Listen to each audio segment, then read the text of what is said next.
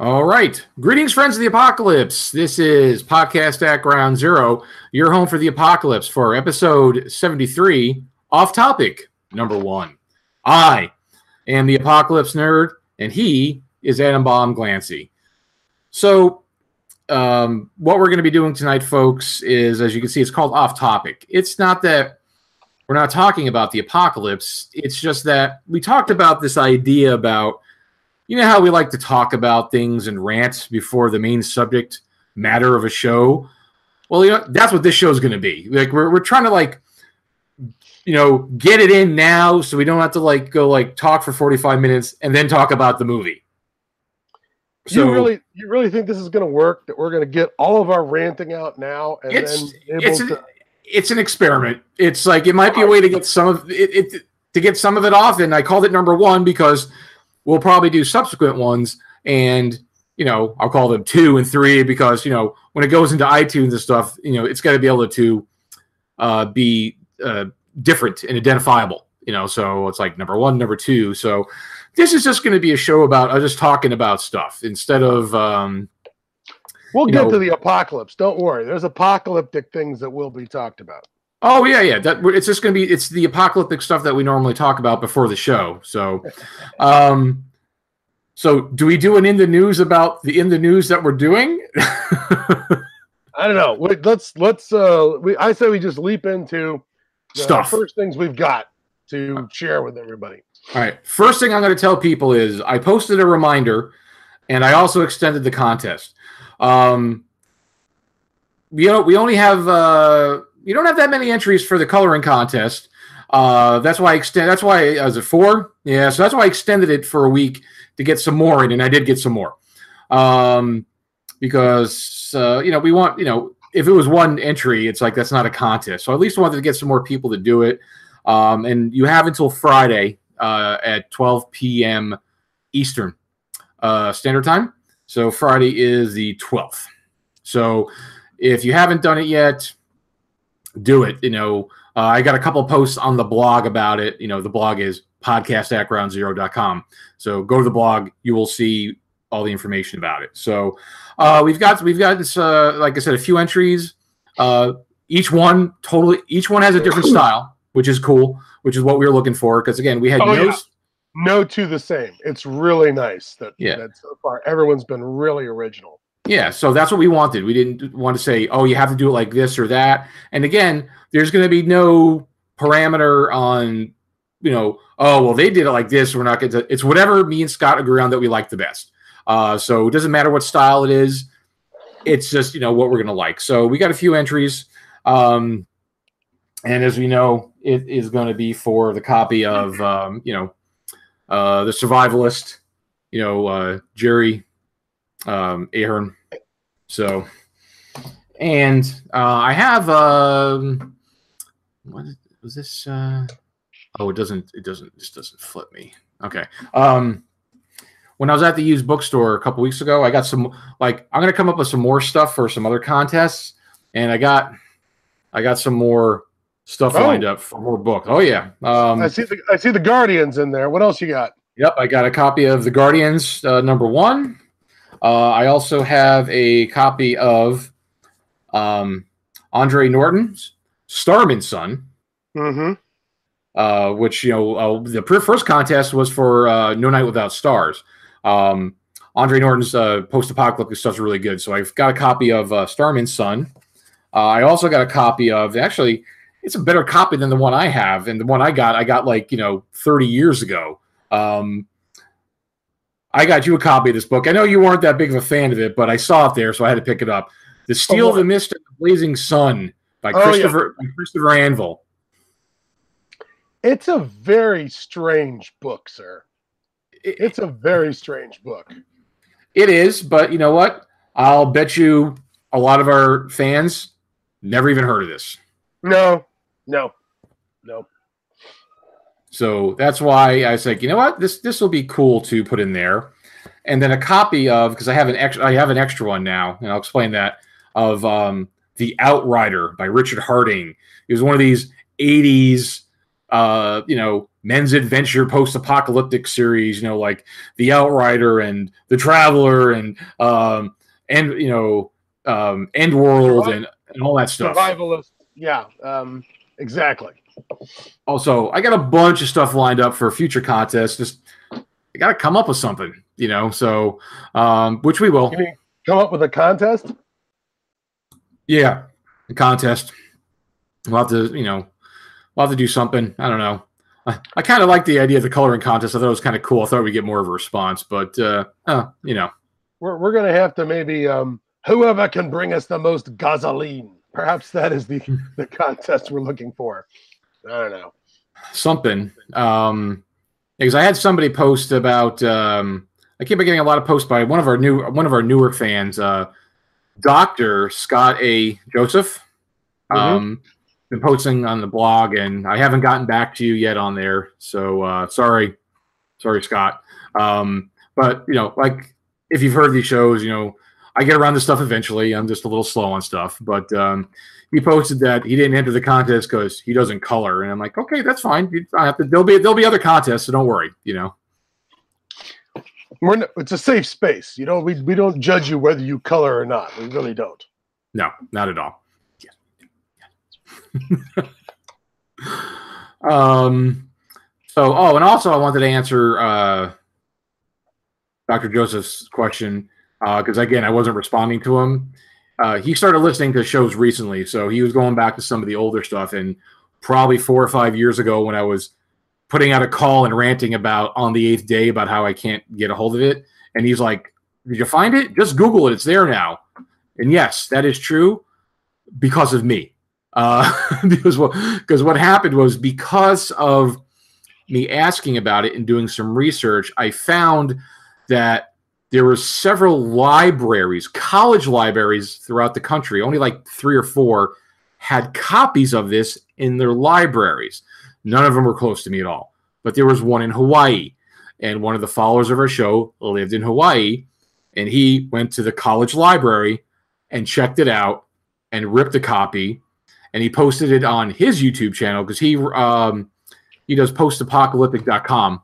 So he just kind of gathers post-apocalyptic. He's kind of like an apocalyptic news feed type of place, posts to blogs and stuff. So he posted it on his YouTube channel. So it's been out there for 4 or 5 years now. So it's easy to find now. But at the time when I was looking for it, it didn't exist digitally until I put the call out. So you could thank me for it. So, well, clearly you are the impetus for bringing this into the digital world. Yes. Congratulations, sir. Thank you. Let me. Yeah. There you go. Get some build up some more calluses on your back there from patting yourself. That's good. Hey, I only speak the truth, sir. All right. So what's next on the agenda? Oh, I got lots of stuff to show some people and talk about, but what do you got? You got some stuff to talk about? Well, I don't have too terribly much. The one thing that I've been running up against lately in some of my research online has been the real world news stories that I keep coming across about the new sort of apocalypse preparedness that's happening at a much more advanced economic level than the sort of a preparedness that we saw during our lifetimes, during the Cold War. There are some ridiculously high-end bunkers out there that have been built by private citizens, There's that one in Vegas that has the crazy interior and the crazy underground exterior that's been painted on all the walls, and there's things like that. But mostly it hasn't been that huge, and what I've been running across recently is that there is a real push amongst sort of the tech industry money out there in California. And one of the big guys in that is Peter Thiel, who I guess was one of the early people who were investors in Facebook. I think he may have had something else to do with, like Elon Musk, he may have had something to do with PayPal. But it started off with seasteading. This idea that you're going to build a raft of rich people who are going to float out beyond the 50-mile limit, and governments can't touch you. And when everything falls apart on the mainland, they'll just drift around and have their society out in the ocean until somebody realized that these islands are an invitation to be wiped out by a typhoon or be invaded by Filipino pirates and burned to the ground. And so the new plan is New Zealand.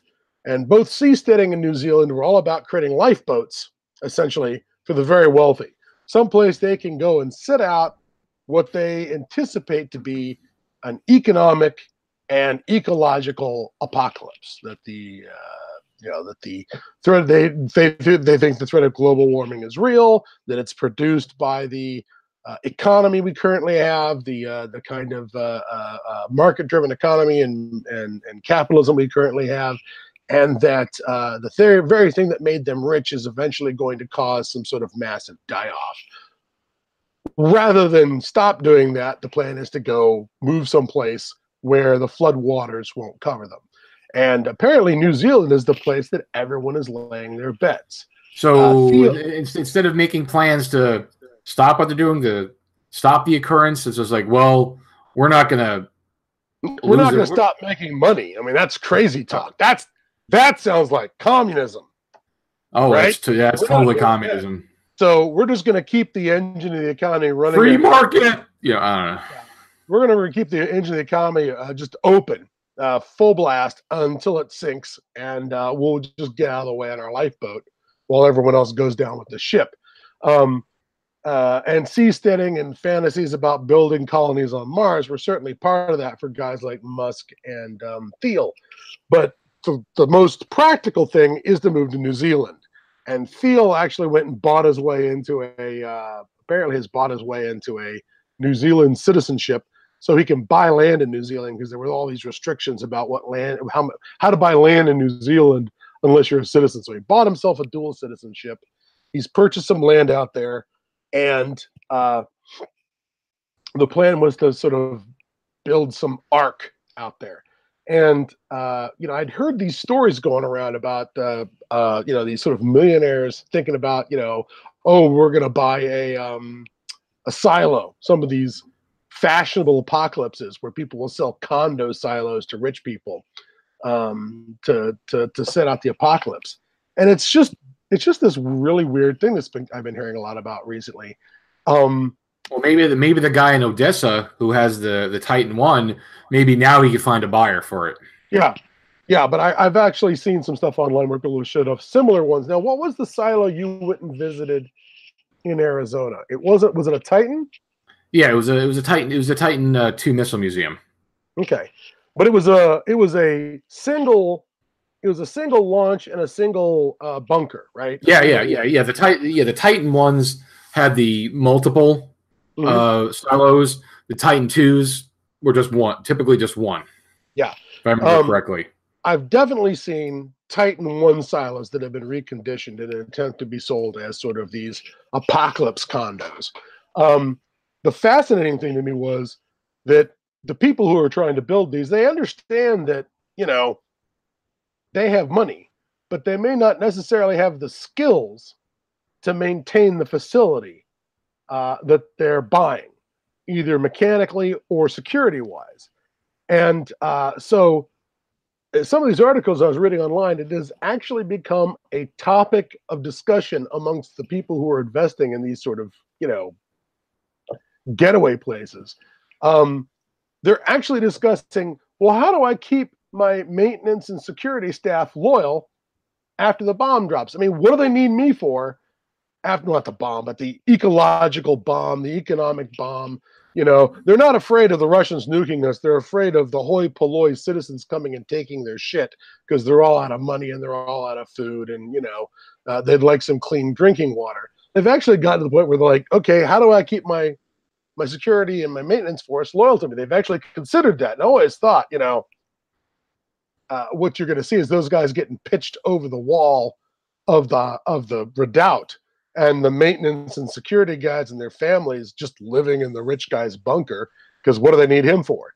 So unbelievably, at these sort of like, sit downs where guys are pitching ideas to each other, they're actually pitching things like, biometric locks on the food supply, so only the owner can open the food. Or I'm like, great, they keep you chained to a wall and they push your hand against the biometric lock. Genius. You're not going to be able to force them to do your will that way. And it's like, what about shock collars? They're actually considering, perhaps if I attached shock collars to my security troops' necks. Oh yeah, that's totally going to go your way, dude. I mean, there's no way they're going to cut your throat in the middle of the night if you've got shock collars on them. But it's even the biometrics is like they can remove your hand and then get the stuff unlocked and then get into the system and change it. So it's like all I can think is like, dudes, I know you think there's going to be a new Middle Ages and you're going to be the new warlord.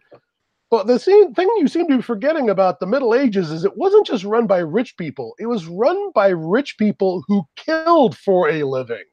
Every king, every baron, every duke, every count at some level had to be a killer, had to be a war leader that was good enough at his job that other killers would go, yeah, I'd totally follow this guy. He brings victory. He's the guy who makes sure that we come with more of our guys and more of other people's stuff. And that's just not who's investing in these places. I mean, it's not because they're greedy and self-centered. They're only thinking about themselves. So it's like, well, unless I'm getting a paycheck, why am I being loyal to you? I'm gonna throw you out of the bunker and take your stuff. But then the long-term problem is like, well, why is your family more important? Then it's just that's going to erupt into civil war, and then next thing you know, the silo is going to be a smoking husk. Yeah. I think we've seen this story before, where everyone starts fighting over who's in charge of the silo, as it were. No, never. But it's really strange to see this stuff actually turning up in the news, and I'm hoping, for the most part, that this is just a way for rich people to waste their money. To a certain extent. And that's the problem too. If they have that much money to spend that to them is it shows a separate, they're not going to miss a meal and they're not going to miss a third yacht to invest in something like this. The money level that's involved is sort of ridiculous. Yeah, which again shows the separation. If we want to get into an economic class war in this discussion, that's what's really showing the gap. Yeah, right there between us, me and you, and these people. Yeah. But anyways, it's worth a look online if you Google some of these articles about sort of the tech bro apocalypse planning. It's fascinating, and it's interesting because they seem to have some fears about things breaking down, but they're not afraid of the Russians are coming. They're not afraid of that stuff. They're just kind of afraid of their fellow Americans. Yeah, they're afraid of people like you and me wanting to string them up and take their stuff. Yeah, absolutely. Anyways, that's the one little bit of apocalypse news that has been buzzing around in my head. It's not enough to make a whole show out of, but I did. It's all we're doing random topics or off topic. That's why we're doing this, just to talk about all these little things here and there. Now, did we announce on the show that the Gamma World First Edition was available through drive-thru, or did we just put it up on the site? Oh, I just put it up on the site because I just became aware of it yesterday. Then on to you, Mr. Wallace. Tell us about Gamma World. Oh, well, it seems like that WotC, a subsidiary of Hasbro, they've been kind of releasing a lot of their early gaming materials on drive-thru RPG the last couple years, right? Definitely the last few years. It was mainly just Dungeons and Dragons at first. They've been releasing it as PDF, and some of it's been print on demand. But they've been getting into some of their other more obscure or less known or not as popular licenses. Like I think this year they did Star Frontiers. They've done Boot Hill. They've had a couple of Gamma World things out there. Like they recently did a couple of, I don't know, about a month and a half ago. They did 4th edition, which was, the core book. And I saw somebody posted some pictures of the print on demand compared to the original. And the print on demand is a lot thicker because they're printing it on thicker paper, but it's all there. If you want the material, and you could buy it just as the print on demand, or you could buy the just the PDF if you want. So, they've done Gamma World.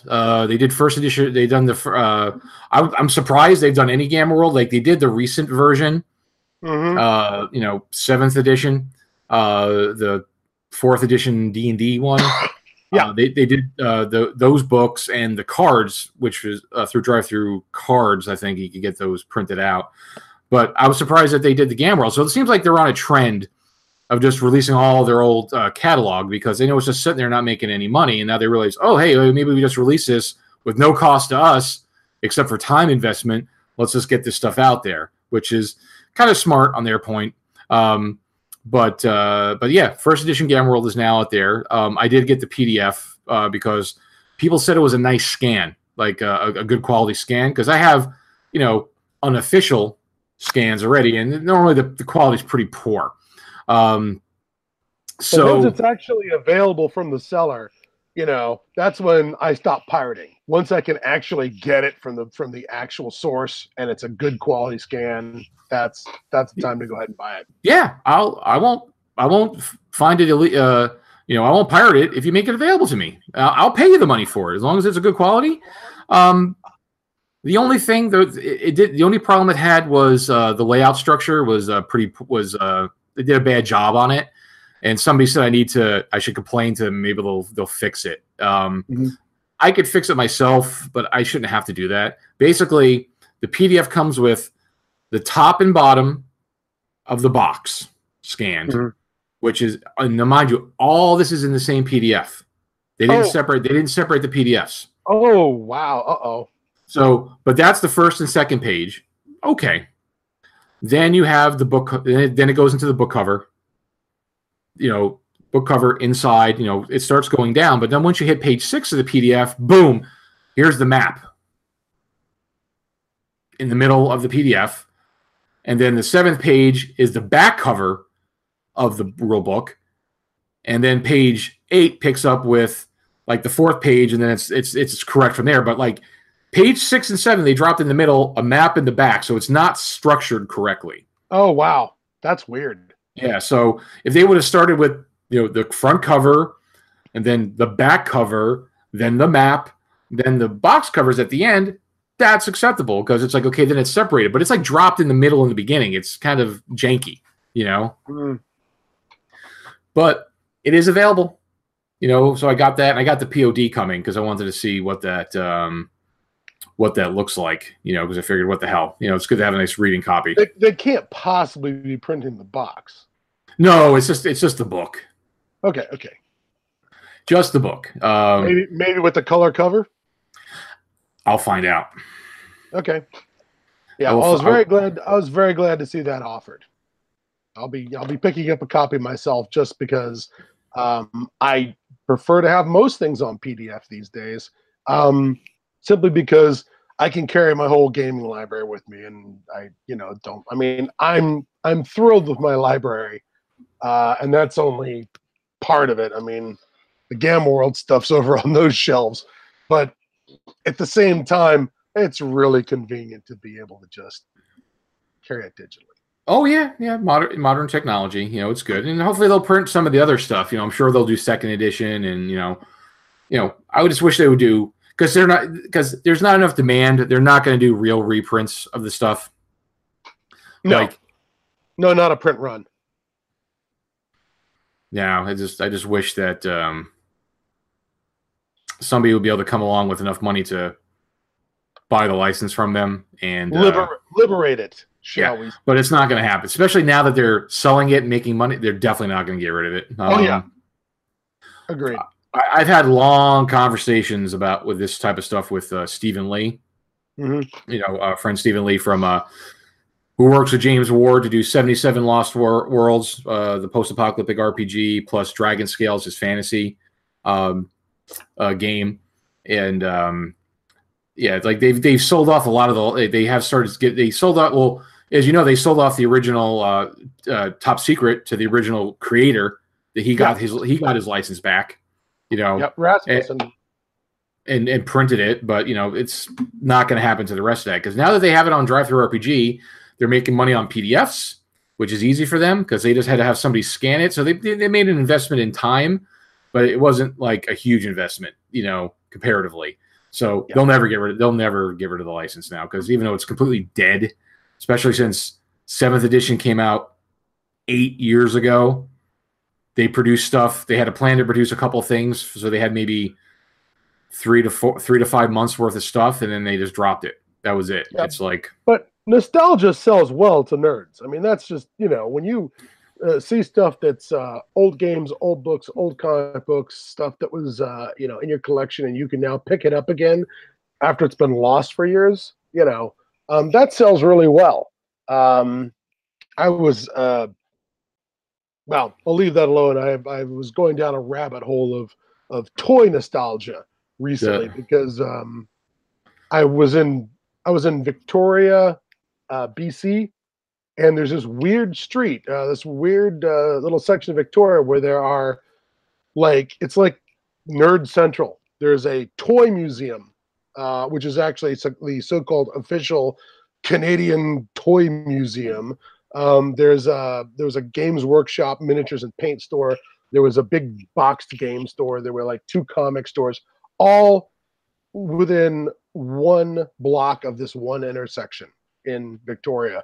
And getting into that game store, I ran across things that I'm like, oh my God, all the stuff that I owned as a kid. And it definitely calls to you. It calls to you. Oh yeah. Well, the nostalgia train in recent years has been pretty hard for a lot of people, because look at all this stuff with, retro gaming, retro clones and reissuing stuff. And we'll look at Steve Jackson did a Kickstarter for the Fantasy Trip. Yeah. For a new edition, because he got the rights back. And that thing was tremendous on the amount of backers it had and the money and the stuff they're producing, because people want old school gaming, because old school gaming is become a thing, especially for people who haven't played it in years, or people are on the game train now, and like, oh, old school's great, so nostalgia sells. I mean, look at all the stuff at toy stores or Targets and Walmarts with all these mini arcade games. That's a huge thing. Everything's like the teens of not teen people, but the teens. The night 2010 to 2000. Has been a decade of retro, I think. There's a fair amount of that. I mean, maybe much like the Peter Thiels of the world, we're not looking towards a great future, but the past looks great. So we should embrace the things that we loved once upon a time.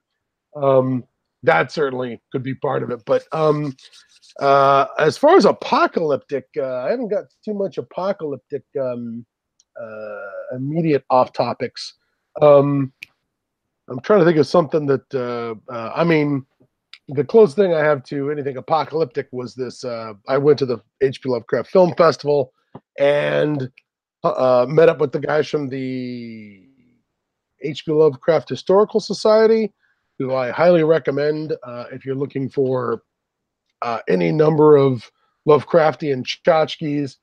But the classic pre-apocalyptic campaign from that from Call of Cthulhu and Chaosium was Masks of Nyarlathotep, and apparently the HPLHS went back and created this giant box filled with props for the game. So there's the box. This is how thick it is. That is a large box.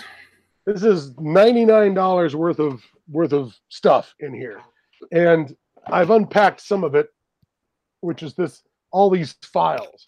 And they organize it very nicely. So because the campaign is America, England, Egypt, Kenya, they added a chapter called Peru. There's the Australia chapter, and then the final China chapter. And as far as some of their more audacious props, there is a police file that actually shows up sealed, so that you give it to the players and they actually get to break the seal on it to open it, which I was kind of impressed by. That's cool. They actually, there's one of the classic things about that campaign, as you attempt to stop the destruction of the world, stop the supernatural apocalypse, was there's a big pile of clues you get at the beginning of the game. One of them was a matchbox. And there were actually, when the game first came out in book form, you could tear a page out and you could have this little matchbox that you could fold and glue to an actual matchbox, this sort of paper cover. Yeah. These guys actually provide the matchbox for the Stumbling Tiger bar. And you got to know, it's full of matches. Oh yeah, I've researched making matchboxes and stuff, and yeah, you could get them relatively inexpensive, especially if you're producing a lot of them.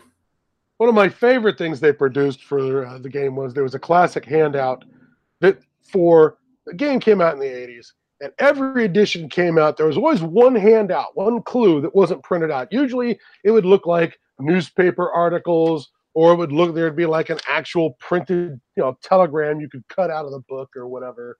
Or there, like I said, there'd be little columns of newspaper article that would have clues in it. You could cut out of the book.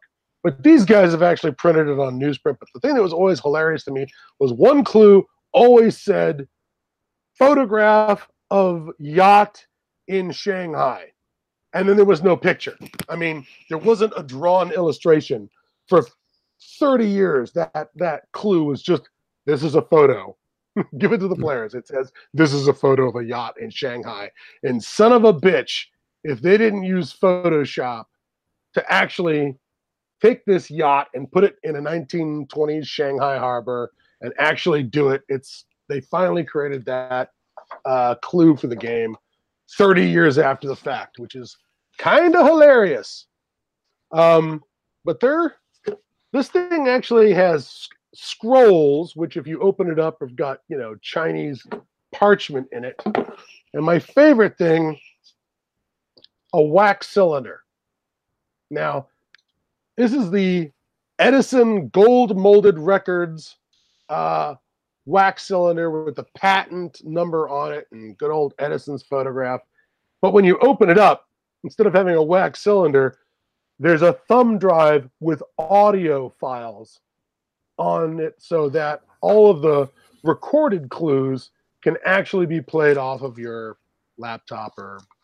So they couldn't step up and do a real wax cylinder. They cheaped out, man. They cheaped out. What would you play it on? What would you play it on?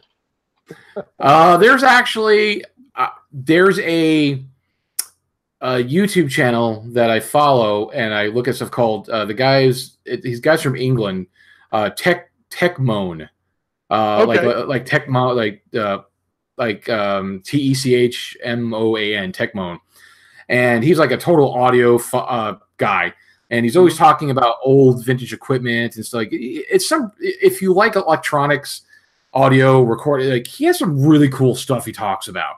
Like he'll track stuff down and review it and take it apart and new stuff. And he did this one show about there was, I don't know if you can still get him anymore, but there was like companies that were making these like kind of IKEA style, like, and I say IKEA because it's, self-assembly, like from Japan, where you could put like your own like Victrola wax cylinder recording thing together. Yeah. And wow. The one that he found was, like they gave you like plastic cups to record and stuff. But I think there's actually stuff out there like these put them together kind of things where, inexpensive. You put together, make your own little Victrola wax cylinder player because wax cylinders are out. So you could get them. I don't know what the cost is, but you could get them, and you could get wax cylinders. So If the HPA Lovecraft Historical Society is ever looking, you guys suck. You need to step up your game. Get some real wax cylinders in there. Oh wow!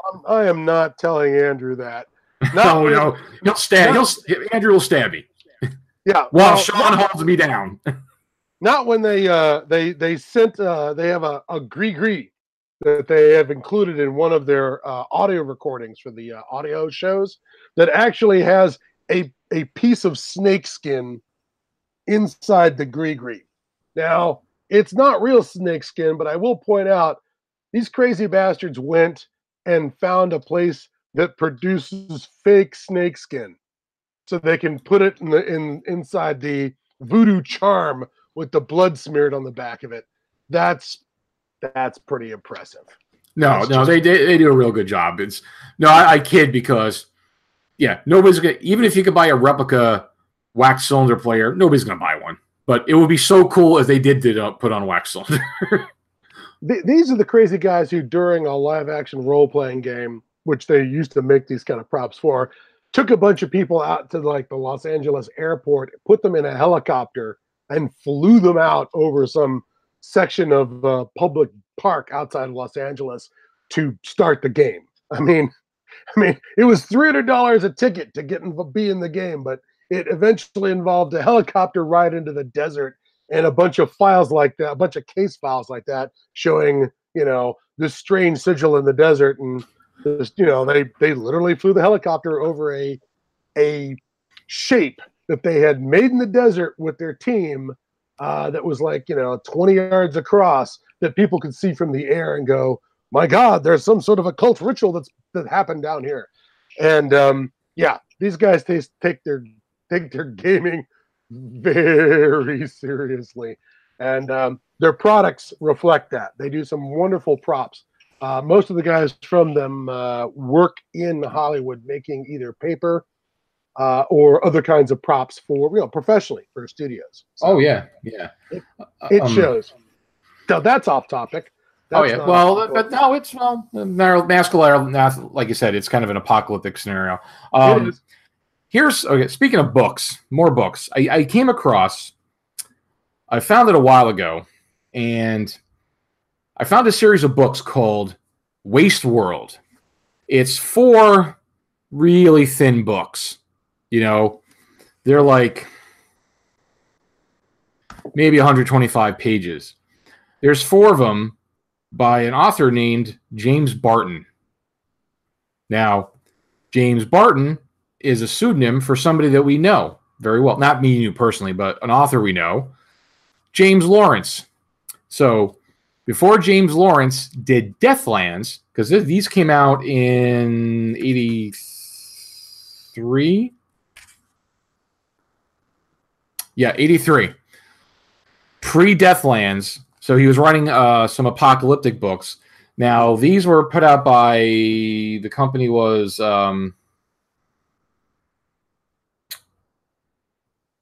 shit, I can't see. I think it's Granada. So it was only available in England and New Zealand. So I had a little trouble tracking these down, except online, because you weren't just going to find these in a used bookstore. So I picked them up. I've read 2 of them. I'm reading the third one. I didn't start it yet, but I read like 2 pages. So it was interesting because I wanted to see. I was like, well, what was James Lawrence? How was he writing before Deathlands? His post-apocalyptic stuff. It's one main character, and you could definitely see some of his style developing that goes into Deathlands in these books. But these books are, again, a series of books that are definitely a product of their time, or maybe a product of how somebody in England thinks about the United States. Okay. But it's kind of interesting. A lot of there's a lot of wahoo in it with mutants, because there's a global collapse and a war, and this guy was overseas and came back to America through South America, and America's collapsed, and there's this rain that makes this radioactive rain that comes down and it makes mutants, and you mean like instant mutants, like You get rain on you and you just start growing arms and legs and shit. Not that bad, but yeah, there's a lot of mutants.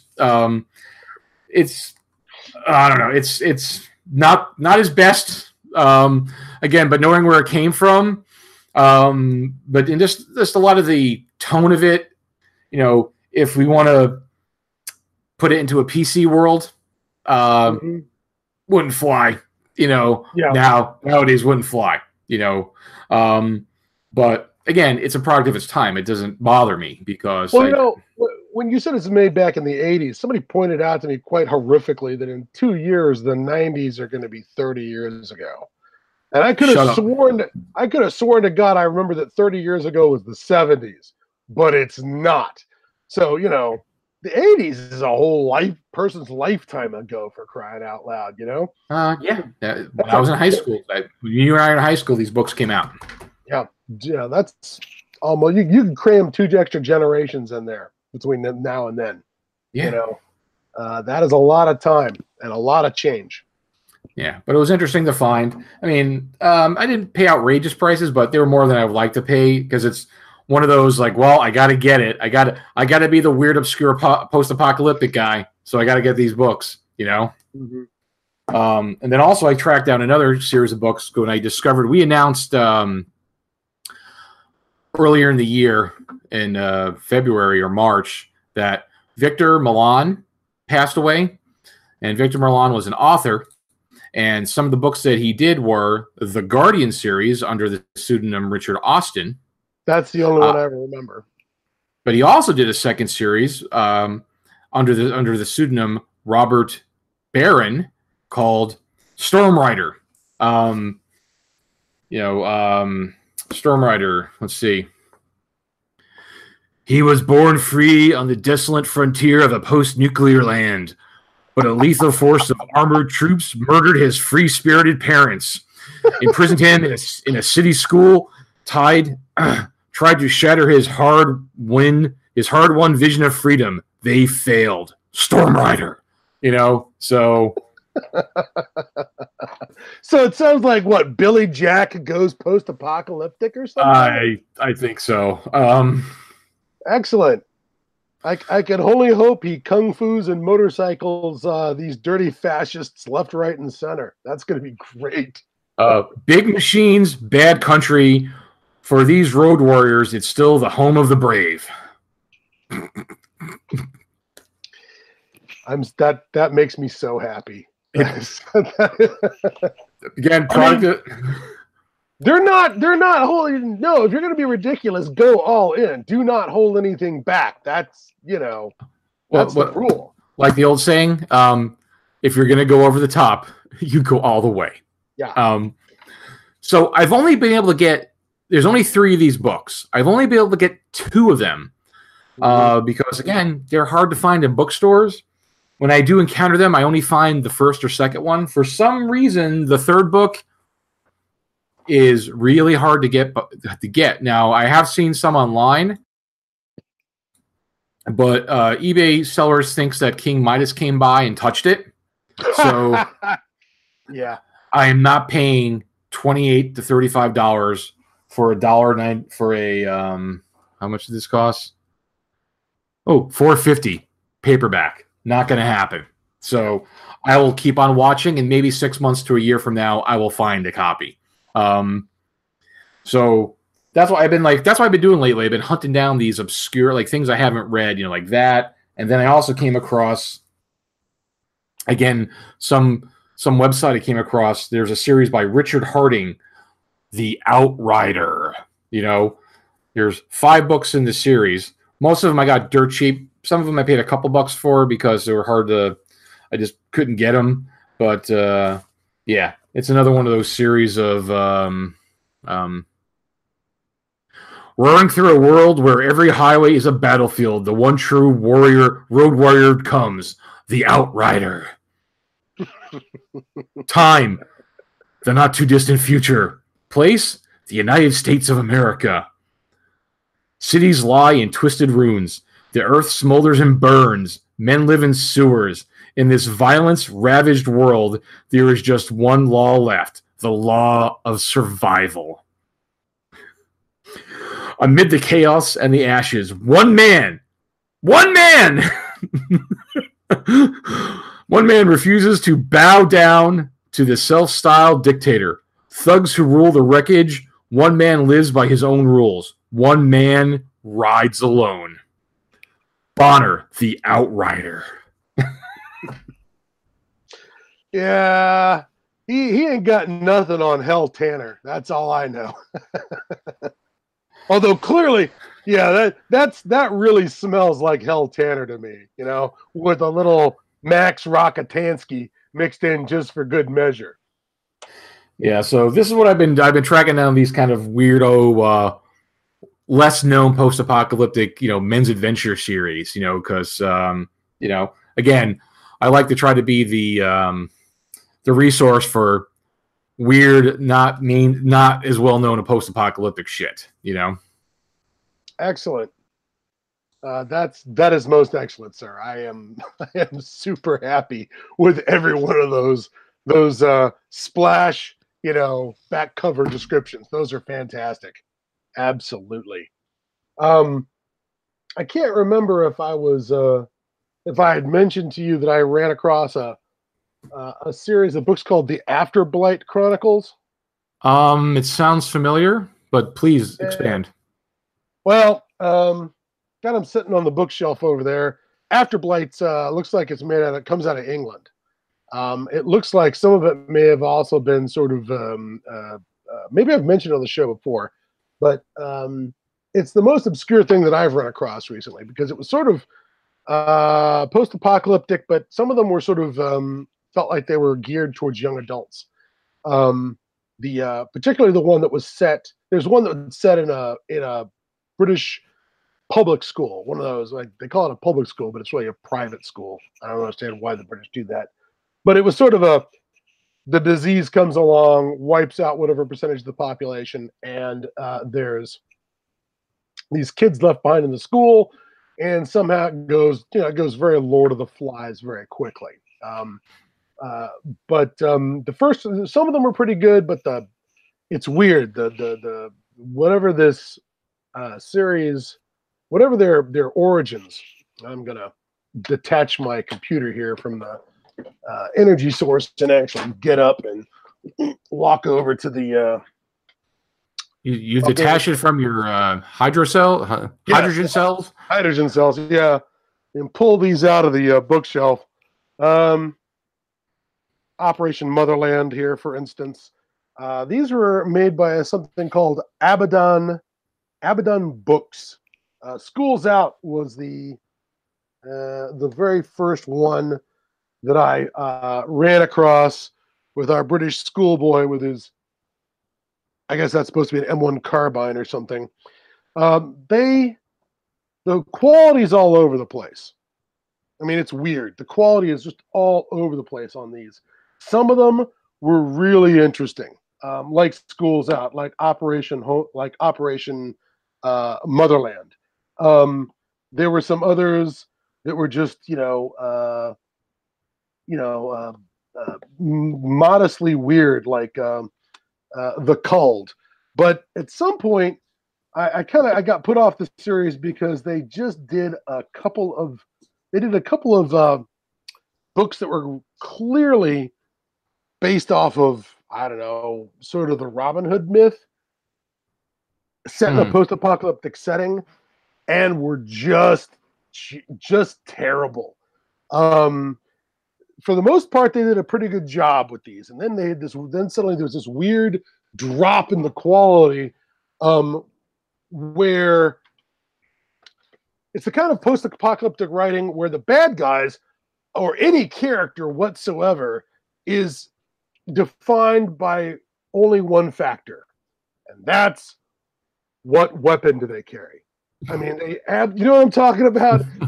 It just completely went weird, and suddenly, it's like people only had their exterior costume they were wearing and what weapons they had, and that just got really, really weird. So they were kind of one-dimensional. Worse. and some of the books had this sort of subplot going on about how somewhere out there in a kind of were these somewhere out there in the world were these bunkers full of people who had survived the plague, sort of, who in a very Night of the Comet kind of way were sending out various forces in the story turned out to be connected to these high-end bunkers that high military and civilian and corporate leaders are all down in, who have somehow not quite had what it takes to survive the plague, being naturally immune, but are staving off the end by doing exactly what they did in Night of the Comet, rounding people up, sucking their blood out, and doing blood transfusions to sort of have temporary immunity, temporary white cell immunity based on other people's immunity in a kind of vampire-like existence. And that was a cool little subplot that went on and that they, multiple books in the series hinted at. And then it just disappeared. It was just, it felt like they're moving towards some sort of final resolution where there are stories set in America, stories set in Australia, stories set in Canada or England, and they're all going to somehow come together and settle this overarching story plot, and it never happened. I can't really recommend them. I mean, if you want to be a completist and you want to go out there and read some very recent, like 2000s post-apocalypse, knock yourselves out. The stuff's out there. Well, it's so hard to be a completist nowadays because in the last 10 to 15 years, so much has been put out, especially with the whole zombie craze. Oh yeah, if you try and get every zombie apocalypse novel, because it's not like in this day of self-publishing, it's impossible because every Tom, Dick, and Harry can write something and just self-publish it on as a Kindle book or this or that. So there's so much out there, and unfortunately, even print on demand via certain Amazon fulfillment services. Yeah.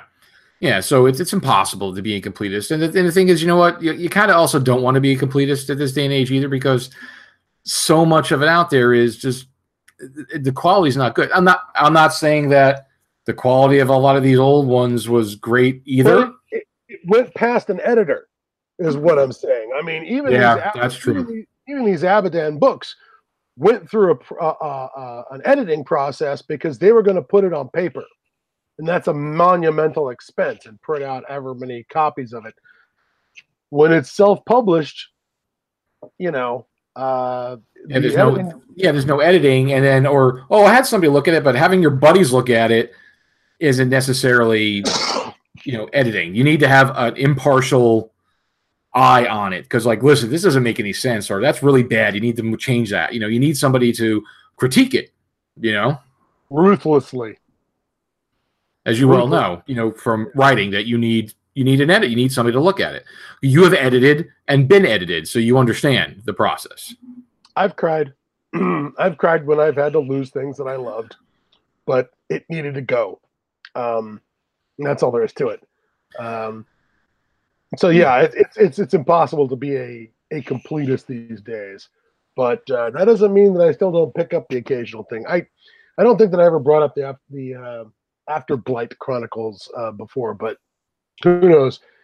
Somebody who knows our podcast better than us, and there's a couple of you out there, can undoubtedly correct me and tell me that I've entered the stage of senility where I begin repeating myself. Oh no, people have quoted. Whoa, when you said that, I'm like, I were probably like, dude, we recorded that like 4 years ago. I have no idea what I said. Yeah, well, we weren't even sure what we said back then, much less 4 years later.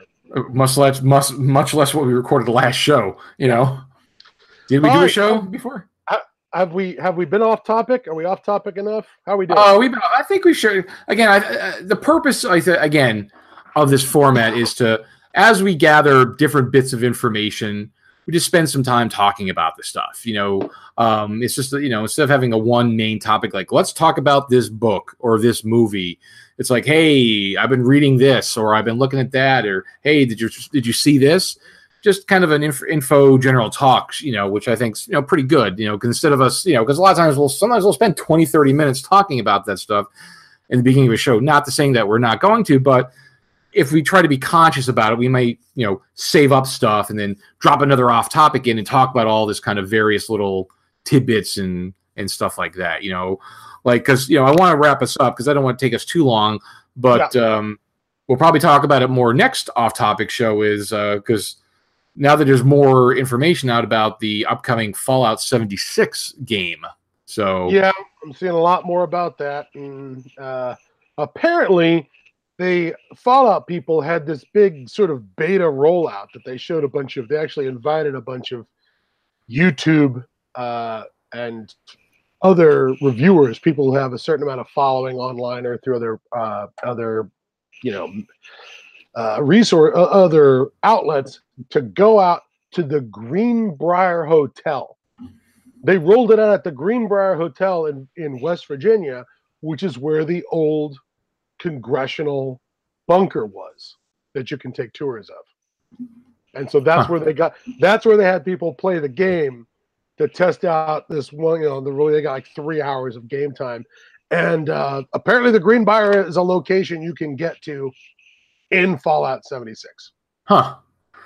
Yeah, because my understanding of the game, it's online multiplayer, and a lot of people are bitching. Well, I guess we'll talk about it for a minute. People are bitching about it because, it doesn't have the single player story, but, I would rather them create a dedicated multiplayer game than try to cram a multiplayer into the single player story game. Because I noticed that other video games they play suffer that, like Battlefield. Like, here's our single player experience, and we have the multiplayer, which is good, but they focus most of their energy on the multiplayer, and then the single player story suffers. That game suffers. So I'd rather them keep on making the single player stories individually, and if they want to make a multiplayer game, make the multiplayer game. Spend all the time on the multiplayer game, but then go back to doing the single player game. That way they're not developing both at the same time, and then one suffers, There may be some sort of single player solo, not online option for Fallout 76. Huh. One of the reviewers I was listening to was mentioning that, but then I had to jump up and do something else, and I didn't get to finish the rest of his review. But he began talking about that there's a solo option. So old, tired grognards like us that don't want to get our vault dweller teabagged by a bunch of 13-year-olds who are back shooting us at our spawn point and then, calling us a homo, which is my experience of every online multiplayer. Oh, I get it. But I do multiplayer. Like, I used to do it a lot, and I wasn't the greatest by any means. Don't get me wrong. I got my ass handed to me a lot. But, I also dealt it out. When I was on, I was on. I would deal it out pretty damn good too. But I was usually, I'm in the lower section. I'm not like again a 13-year-old who could play it nonstop all the time. But the idea, goddamn marriage. I know, but the idea of like having because I think it's a multiplayer, and you have your little bases, and you're trying to unlock the keys to get the nukes to be able to nuke the neighbors, and it sounds interesting. I need to dig into it a little bit more. But the idea sounds interesting. So there you go. We talked about Fallout 76. So right, maybe we'll know more by the next time this thing rolls around. Yeah. So all right, again, folks, that'll be it. That's a lot of we shared a lot of different miscellaneous stuff, and we'll do it again. And like I said, as we gather stuff, we'll throw one in and have just a show about different bits of information at one time. There you go. Any thoughts for next time? Well, I don't want to do another movie because we've done a bunch. Last couple we've done movies. Oh, by the way, I watched Mandy. Oh well, I have not gotten there yet, but I understand that it's metal as fuck. Yeah, but it wasn't as good as everybody was making it out to be. In fact, it's heavy metal as fuck on the grounds that there's certain sequences in it that I understand were just absolutely lifted from the movie Heavy Metal. That were homages to heavy metal. The animation sequences. Yeah, they had a bunch of animation sequences, which kind of took me out of the movie a bit. Mm-hmm. It didn't kind of flow. But like I said, the two things that were really cool about it, well, there's three. The weapon that he made, which was inspired by the F from the logo of Celtic Frost, the black metal band from the 80s. The Cheddar Goblin. Oh, yeah. And there was a chainsaw fight, so that was pretty cool too. But it didn't meet up to the hype. Everybody's like, oh, I'm like, I didn't hate it, but it's like we should definitely take a moment to, if we don't review movies, at least point out all the post-apocalypse movies that are currently available on Netflix or some of these services. Yeah. So that because there's a shit ton. I've actually been finding, when I started digging down, I ran across quite a few little post-apocalyptic films, and not so little, that are available right now for your entertainment. Yeah, there's quite a bit out there, but I don't know. Next time, I don't know. I'm still thinking about. I want to go to. I want to go back to Gamma World. I think I want to. Maybe we'll. I don't know if I want to just do a whole. Yes, you mentioned just digging down into one old time scenario, one old one of the modules. I'm thinking maybe instead of just digging into the rule set, let's talk about the modules. Like maybe Legion of Gold, which was a sandbox type of module, which was the only one which was really a sandbox. Everything else is either, a lot of them were dungeon crawls. Coming of age ones, which was kind of like a start, with Famine and Fargo, the Cleansing Wars of Giddick, Black Hand, or the Mind Masters. Those are all kind of like, here you're just starting out, so no more sandboxes. So it's interesting. So we'll probably dig down to one of those Gamma World modules. We'll make a decision, then we'll kind of refresh our memories on it, and then we'll dig into it. I'm all in favor of that plan. Okay, that's it for us, right? That's it, folks. All right, so there we are. We are off topic as much as we are always off topic anyway. So there you go. All right, well, we hope you folks enjoyed this first episode of Off Topic. We hope it met all your expectations, and if it didn't, then, well, you got to lower your expectations. Yeah. So, all right. Yeah. And if it didn't meet our expectations, then to hell with you, as Conan said. Well, the hell with you. So, yeah. All right, folks. So that's it. We will see you next time, and we'll as usual. If you watch it on YouTube, subscribe to the channel. I could care less about people subscribing to the YouTube channel. I just really use it to get the audio so we can post it on the blog. But if you want to follow us on YouTube, by all means, please do subscribe. There's a subscribe button somewhere. Follow the blog, podcast@groundzero.com. That's where everything gets posted. And there's on the right, there is a sign up for our email. Anytime the post is made, you'll get an email that there's a post and you can go check it out. So follow us there. Follow us on Facebook. Follow us on all the social media. The more the merrier. We always appreciate it. So that's it, folks. And as usual, thanks for being with us, and we will see you in the wastelands.